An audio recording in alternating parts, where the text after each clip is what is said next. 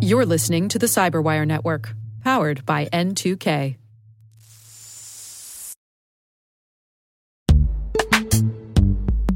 And now a word from our sponsor, Netskope. Netskope is a worldwide leader in SASE and Zero Trust. Its unified platform, Netskope One, provides optimized access and Zero Trust security for people, devices, and data anywhere they go, helping customers reduce risk, accelerate performance, and get unrivaled visibility into any cloud, web, and private application activity. To learn more about how Netskope helps customers be ready for anything on their SASE journey, visit netskope.com.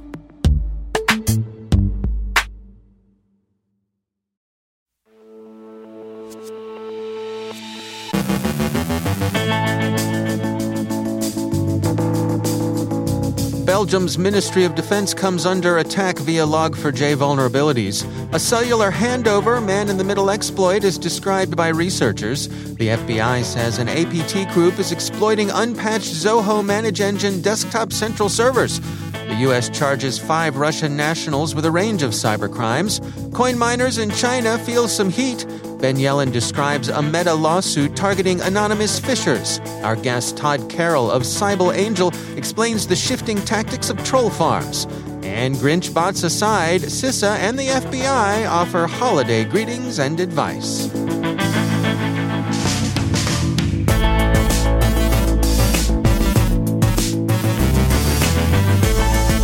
From the Cyberwire studios at Data Tribe, I'm Dave Bittner with your Cyberwire summary for Tuesday, December 21st, 2021.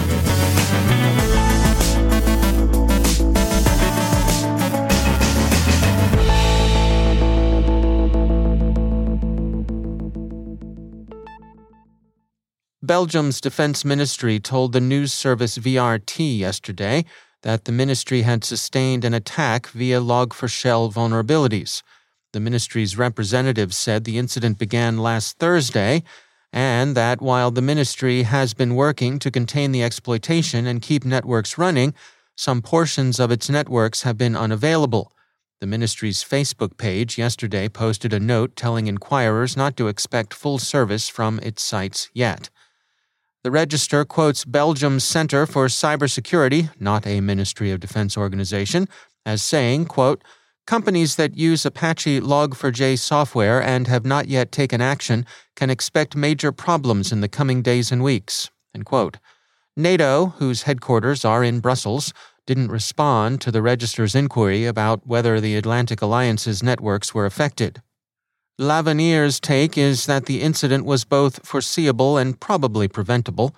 The publication notes that the attack occurred 4 days after CERT-B issued its own version of the warning most national cybersecurity authorities shared, urging a prompt upgrade to Log4j version 2.17.0 or later.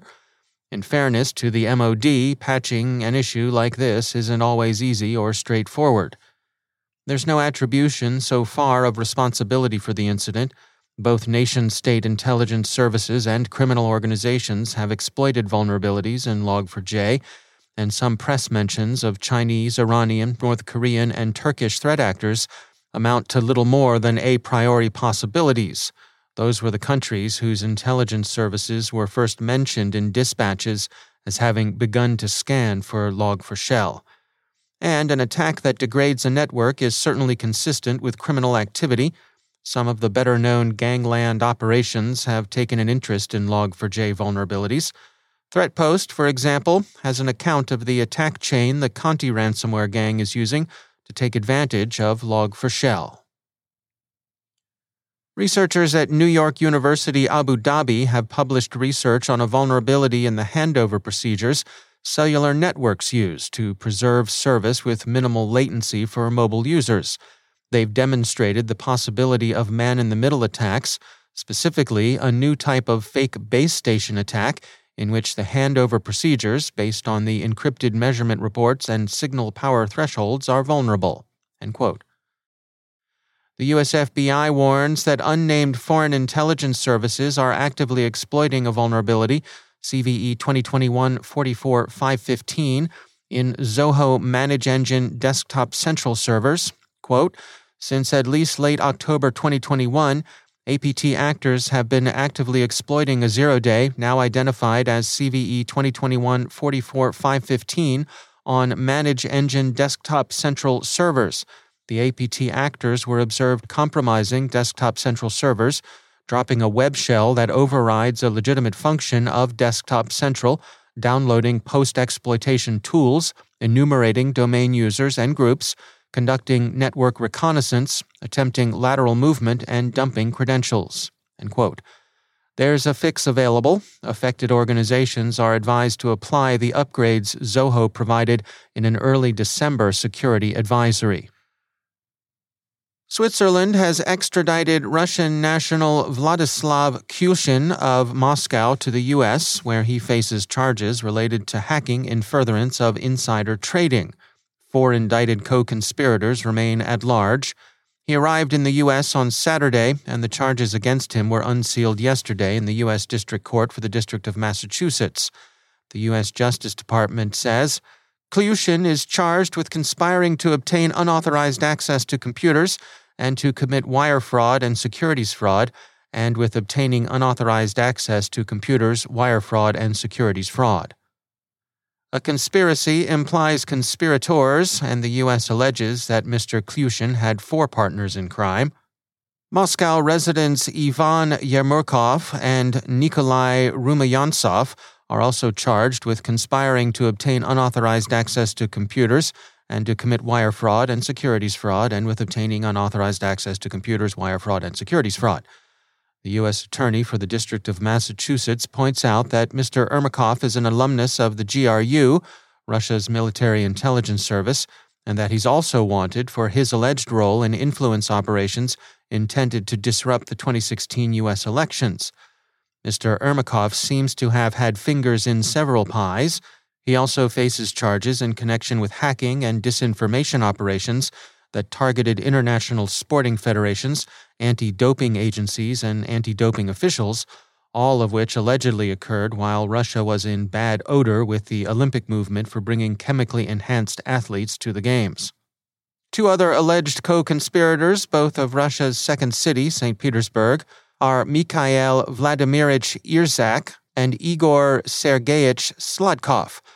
Mr. Klyushin, Mr. Yermurkov, and Mr. Rumyanchev, the U.S. Attorney says, all worked for M13, a Moscow-based security company that said it offered penetration testing and advanced persistent threat emulation, which the U.S. Attorney points out both seek exploitable vulnerabilities in a computer system purportedly for defensive purposes. The company's website said that its solutions were used by the administration of the President of the Russian Federation, the government of the Russian Federation, federal ministries and departments, regional state executive bodies, commercial companies, and public organizations. We hope they were a best value provider. We'll add that Switzerland is a swell place to vacation, but they do have a functioning extradition treaty with the United States. If you're looking for a holiday spot, we hear Chelyabinsk is nice this time of year. China cracked down on widespread and power-hungry crypto mining operations back in May, but CNBC reports miners have been able to evade the law by spreading their operations out to make their consumption of electricity less obvious.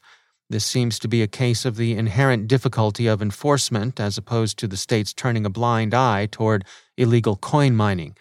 In any case, some of the miners CNBC talks to clearly worry about being brought to justice. Quote, "We never know to what extent our government will try to crack down to wipe us out," one who asked to be identified by his nickname Ben said. Some are considering looking into offshoring their operations until the heat dies down. The regular dry spell that's drawn down water levels in hydroelectric dams has also been a problem for the coin miners. They're accustomed to moving their rigs around to take advantage of other power sources, but again, with the heat on, that's becoming harder to do. For all of their difficulties, CNBC says that Chinese coin miners account for about 20% of the global production of Bitcoin, but given too much official attention, they're increasingly thinking about moving to a softer environment, particularly America. So, listeners stateside, you may find Ben moving into a friendly part of your local power grid. Wired publishes an update on another holiday season problem, the Grinch bots that automate online ordering of in-demand products, toys, gaming consoles, and the like, in order to create scarcity and drive a lucrative resellers market. And finally, the U.S. Cybersecurity and Infrastructure Security Agency, that's CISA, and the FBI are offering some sound holiday security advice, even presenting it, and why not, in the homely form of a hallmark moment. CISA Director Jen Easterly and the FBI's Assistant Director of the Cyber Division, Brian Vorndran, seated with small presents and a nice snowman puppet between them, point out that while the holidays are times of happy distraction and lighter than usual staffing, there are still ways of staying safe online. They recommend identifying IT employees who can be available on weekends and holidays if you need to surge to handle an incident or ransomware attack. Remind your people to use strong passwords and not to reuse them in different accounts. Put multi-factor authentication in place for remote access. Ensure that potentially risky services like RDP are properly configured, secured, and monitored. Talk to your people about how to recognize phishing. And finally, as you resolve to remain prepared and alert, review your incident response plans. They close with warm holiday wishes, which we heartily return.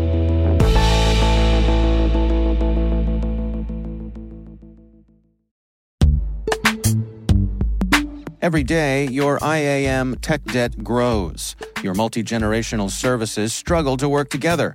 Building an identity fabric can fix this. It makes all your identity tooling stronger and allows you to connect any app to any service you want to use, with zero coding, zero maintenance, and zero app downtime.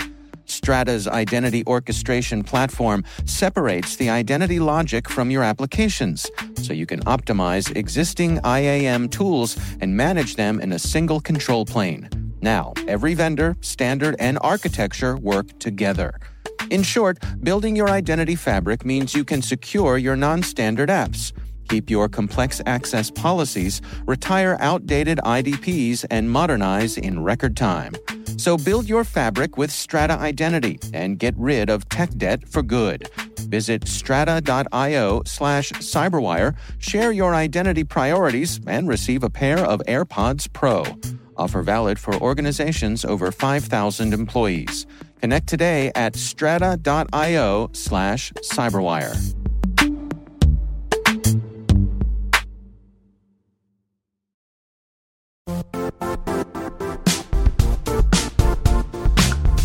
The IT world used to be simpler. You only had to secure and manage environments that you controlled. Then came new technologies and new ways to work. Now, employees, apps, and networks are everywhere. This means poor visibility, security gaps, and added risk. That's why Cloudflare created the first-ever connectivity cloud. Visit cloudflare.com to protect your business everywhere you do business.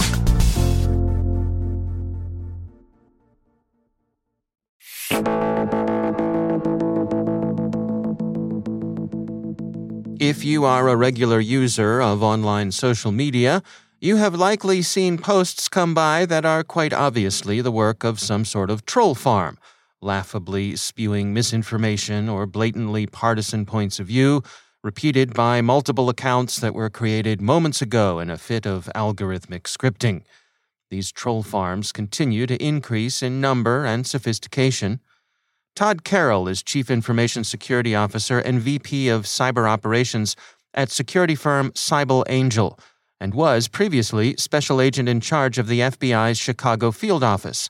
I reached out to him for his take on troll farms. Well, we see them popping up all over the place. They've been in Southeast Asia, the old Eastern European countries. Now we see them more popping up in Africa. Right. So, I don't think they're that very hard to find, or they're being set up on behalf of a foreign nation that is trying to potentially use that to push an agenda or to push a certain message to influence via social media a certain cause or whatever. So, for example, right. So you want an example on this. So if I wanted to push an agenda, right, behind a certain candidate versus another one, and I want to influence it from a foreign point of view, right? Whether it's another country that feels that this would be more favorable, or to actually increase the discourse between, the population inside a country, then these trolling farms could push certain messages, or whether it's true information or disinformation that against the other candidate or in support of. And that's what the information is. So it's looked at in social media that there is the messaging is higher, that I see this more, so maybe it's the truth, or the message is even being pushed out where before it wouldn't be because the information is completely false. And what techniques do they use to put these messages out there? Usually the main social media, Facebook, Twitter are probably the two most popular ones, and probably will continue, as that's where, if we look at it from a U.S. point of view, right, that's where a lot of people sit, and a lot of people, right or wrong, take a lot of their information and see what they believe is going on. If you keep seeing the same message over and over again, whether or not you are reading it or you're ingesting it or you believe it, then you kind of, in your back of your mind, you're developing is this the truth? Is this what's going on? I keep seeing the same thing about this candidate or this cause or whatever the issue being pushed is at that time. What about the platforms themselves? To what degree are they trying to tamp down these sorts of things? Yeah, they are. I mean, it's, we see it all the time. Facebook is out there saying they shut down 1,500, accounts that do this, but they're just going to pop up under something else, right? It's a little difficult probably for them. I know they're spending more and more time, especially as the media is spending more time calling these fake accounts out. They're working on it, but it's not, listen, Facebook and Twitter was set up for people to share information and share their opinions. And it's probably a little bit difficult for them to find these accounts, but when they do, they've been, pretty reactive to shutting them down. For organizations who are concerned about this sort of thing, what are your recommendations for them to keep on top of it? Is this a threat intelligence type of thing, or how should they go about it? Yeah, definitely a threat intelligence type, because this is information that's being spread that could be targeting your company, could be targeting your geopolitical views. It could be, us as individuals, us as companies. So I think being aware that there's this activity that's out there, right? Not taking all your information from one source, seeing when the sources are posted, right? If most of them are coming out of Africa, they're like businesses, right? They show up at 9 to 5, at that time frame. Does most of the people in the U.S. post at 3 a.m, right? I don't. Well, I have some relatives that do, but we don't. It's kind of awareness that these things do exist, and not just taking what's out there for granted, and educating yourself, but then also calling out if you're a company, this information is wrong, working with the authorities or working with Facebook and Twitter to call out these groups to get them shut down, especially if they're targeting your company. That's Todd Carroll from Cybel Angel.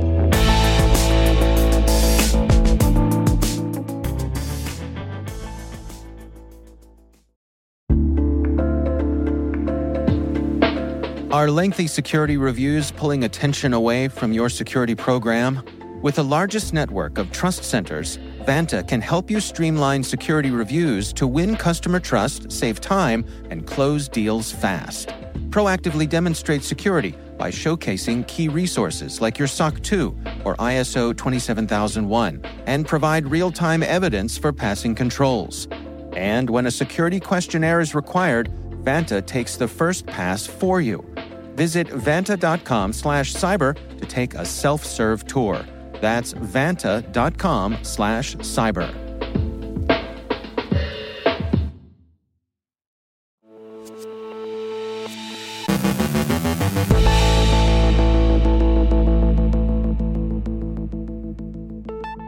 And joining me once again is Ben Yellen. He's from the University of Maryland Center for Health and Homeland Security, and also my co-host over on the Caveat podcast. Hello, Ben. Hello, Dave. Interesting story from the folks over at The Record by Recorded Future.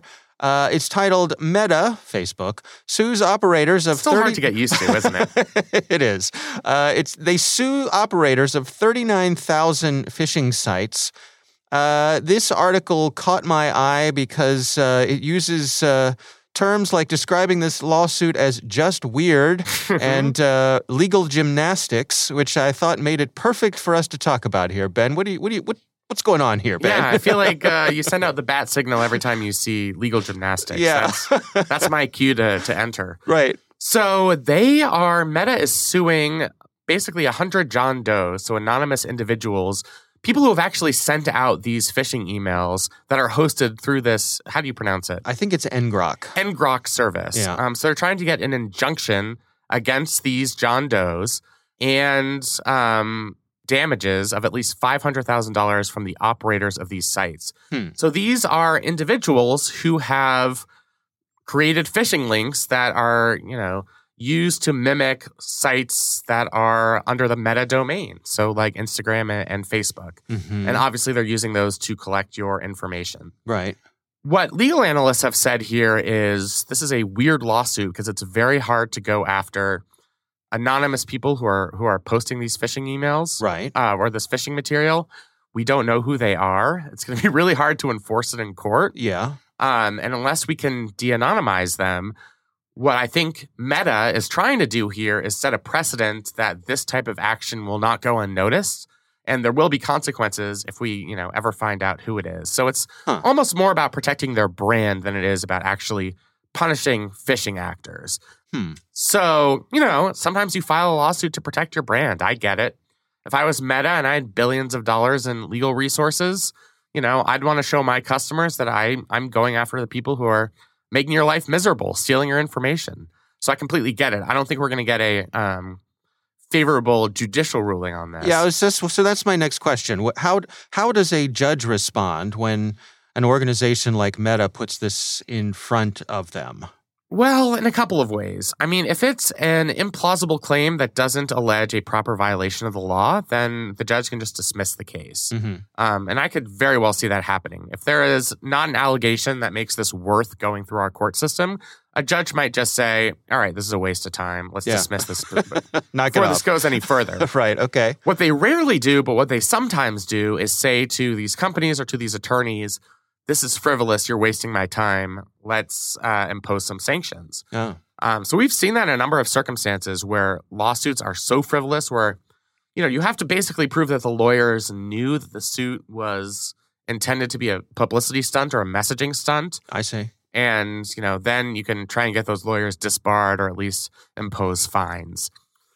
I don't know enough about this. I doubt we're going to get to that level, but I could easily see a judge just reading this over and dismissing it without commenting on the merits of the phishing scheme. What if the judge goes along with it and says, absolutely, here's your ruling. Meta has that in hand. What do they do with it? That's a great question. I mean, we do get rulings on anonymous individuals all the time, and you can enforce it dependent on the statute of limitations if you ever get information on who that individual is. So if they're ever unmasked, they could be charged or whatever or fined. Right. Because it's a civil suit, right? It's a civil suit. So they'd be fined, they'd be assessed damages. Okay. So I mean, if you're out there and your identity is unmasked, if they were successful in this lawsuit, that means that wherever this person is, if we have an extradition treaty with them and they're overseas, then they could be brought into the United States and forced to pay the civil penalty. I see. So it could put that shadow over them, maybe make them think twice about continuing their operations if they have this specter of potential action against them. Exactly. And I think that's ultimately the most that's going to be done here. I see. I also think it might go in the other direction where if a judge dismisses this suit, people, will say, well, as long as I can maintain my anonymity and collect from these phishing schemes and, make a little bit of money, I'm going to be pretty well shielded from legal liability. So, yeah, might as well just stay the course on this one, okay. Which, could be dangerous. I think it's a gamble on the part of Meta. But, I see why they're doing it. It's about their brand, and it's also about setting a precedent that these types of phishing attacks are not going to be acceptable in their networks. Yeah. All right. Well, interesting development. Ben Yellen, thanks for joining us. Thank you.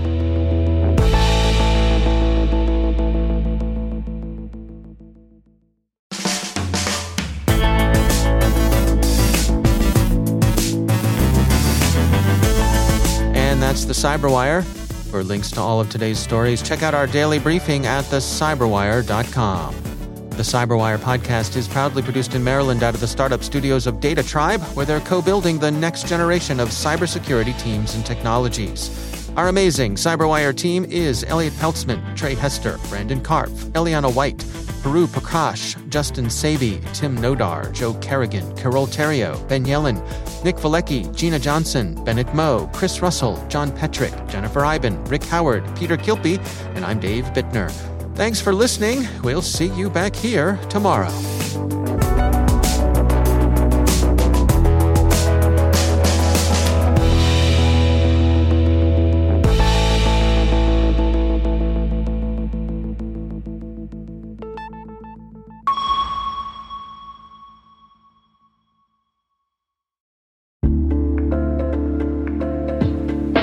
Hi, everybody. It's Maria Varmazes here, your host over at T-Space Daily, and sometimes a guest on Hacking Humans, too. We here at N2K Cyberwire work hard to bring you concise, intelligence-driven news and commentary, and we'd like to know how we're doing. Please take a few minutes to complete our audience survey and share your feedback to help us continue to grow and meet your needs. Visit cyberwire.com/survey. That's cyberwire.com/survey to get started. Thanks so much for your input as we reach for the stars. It means the universe to us.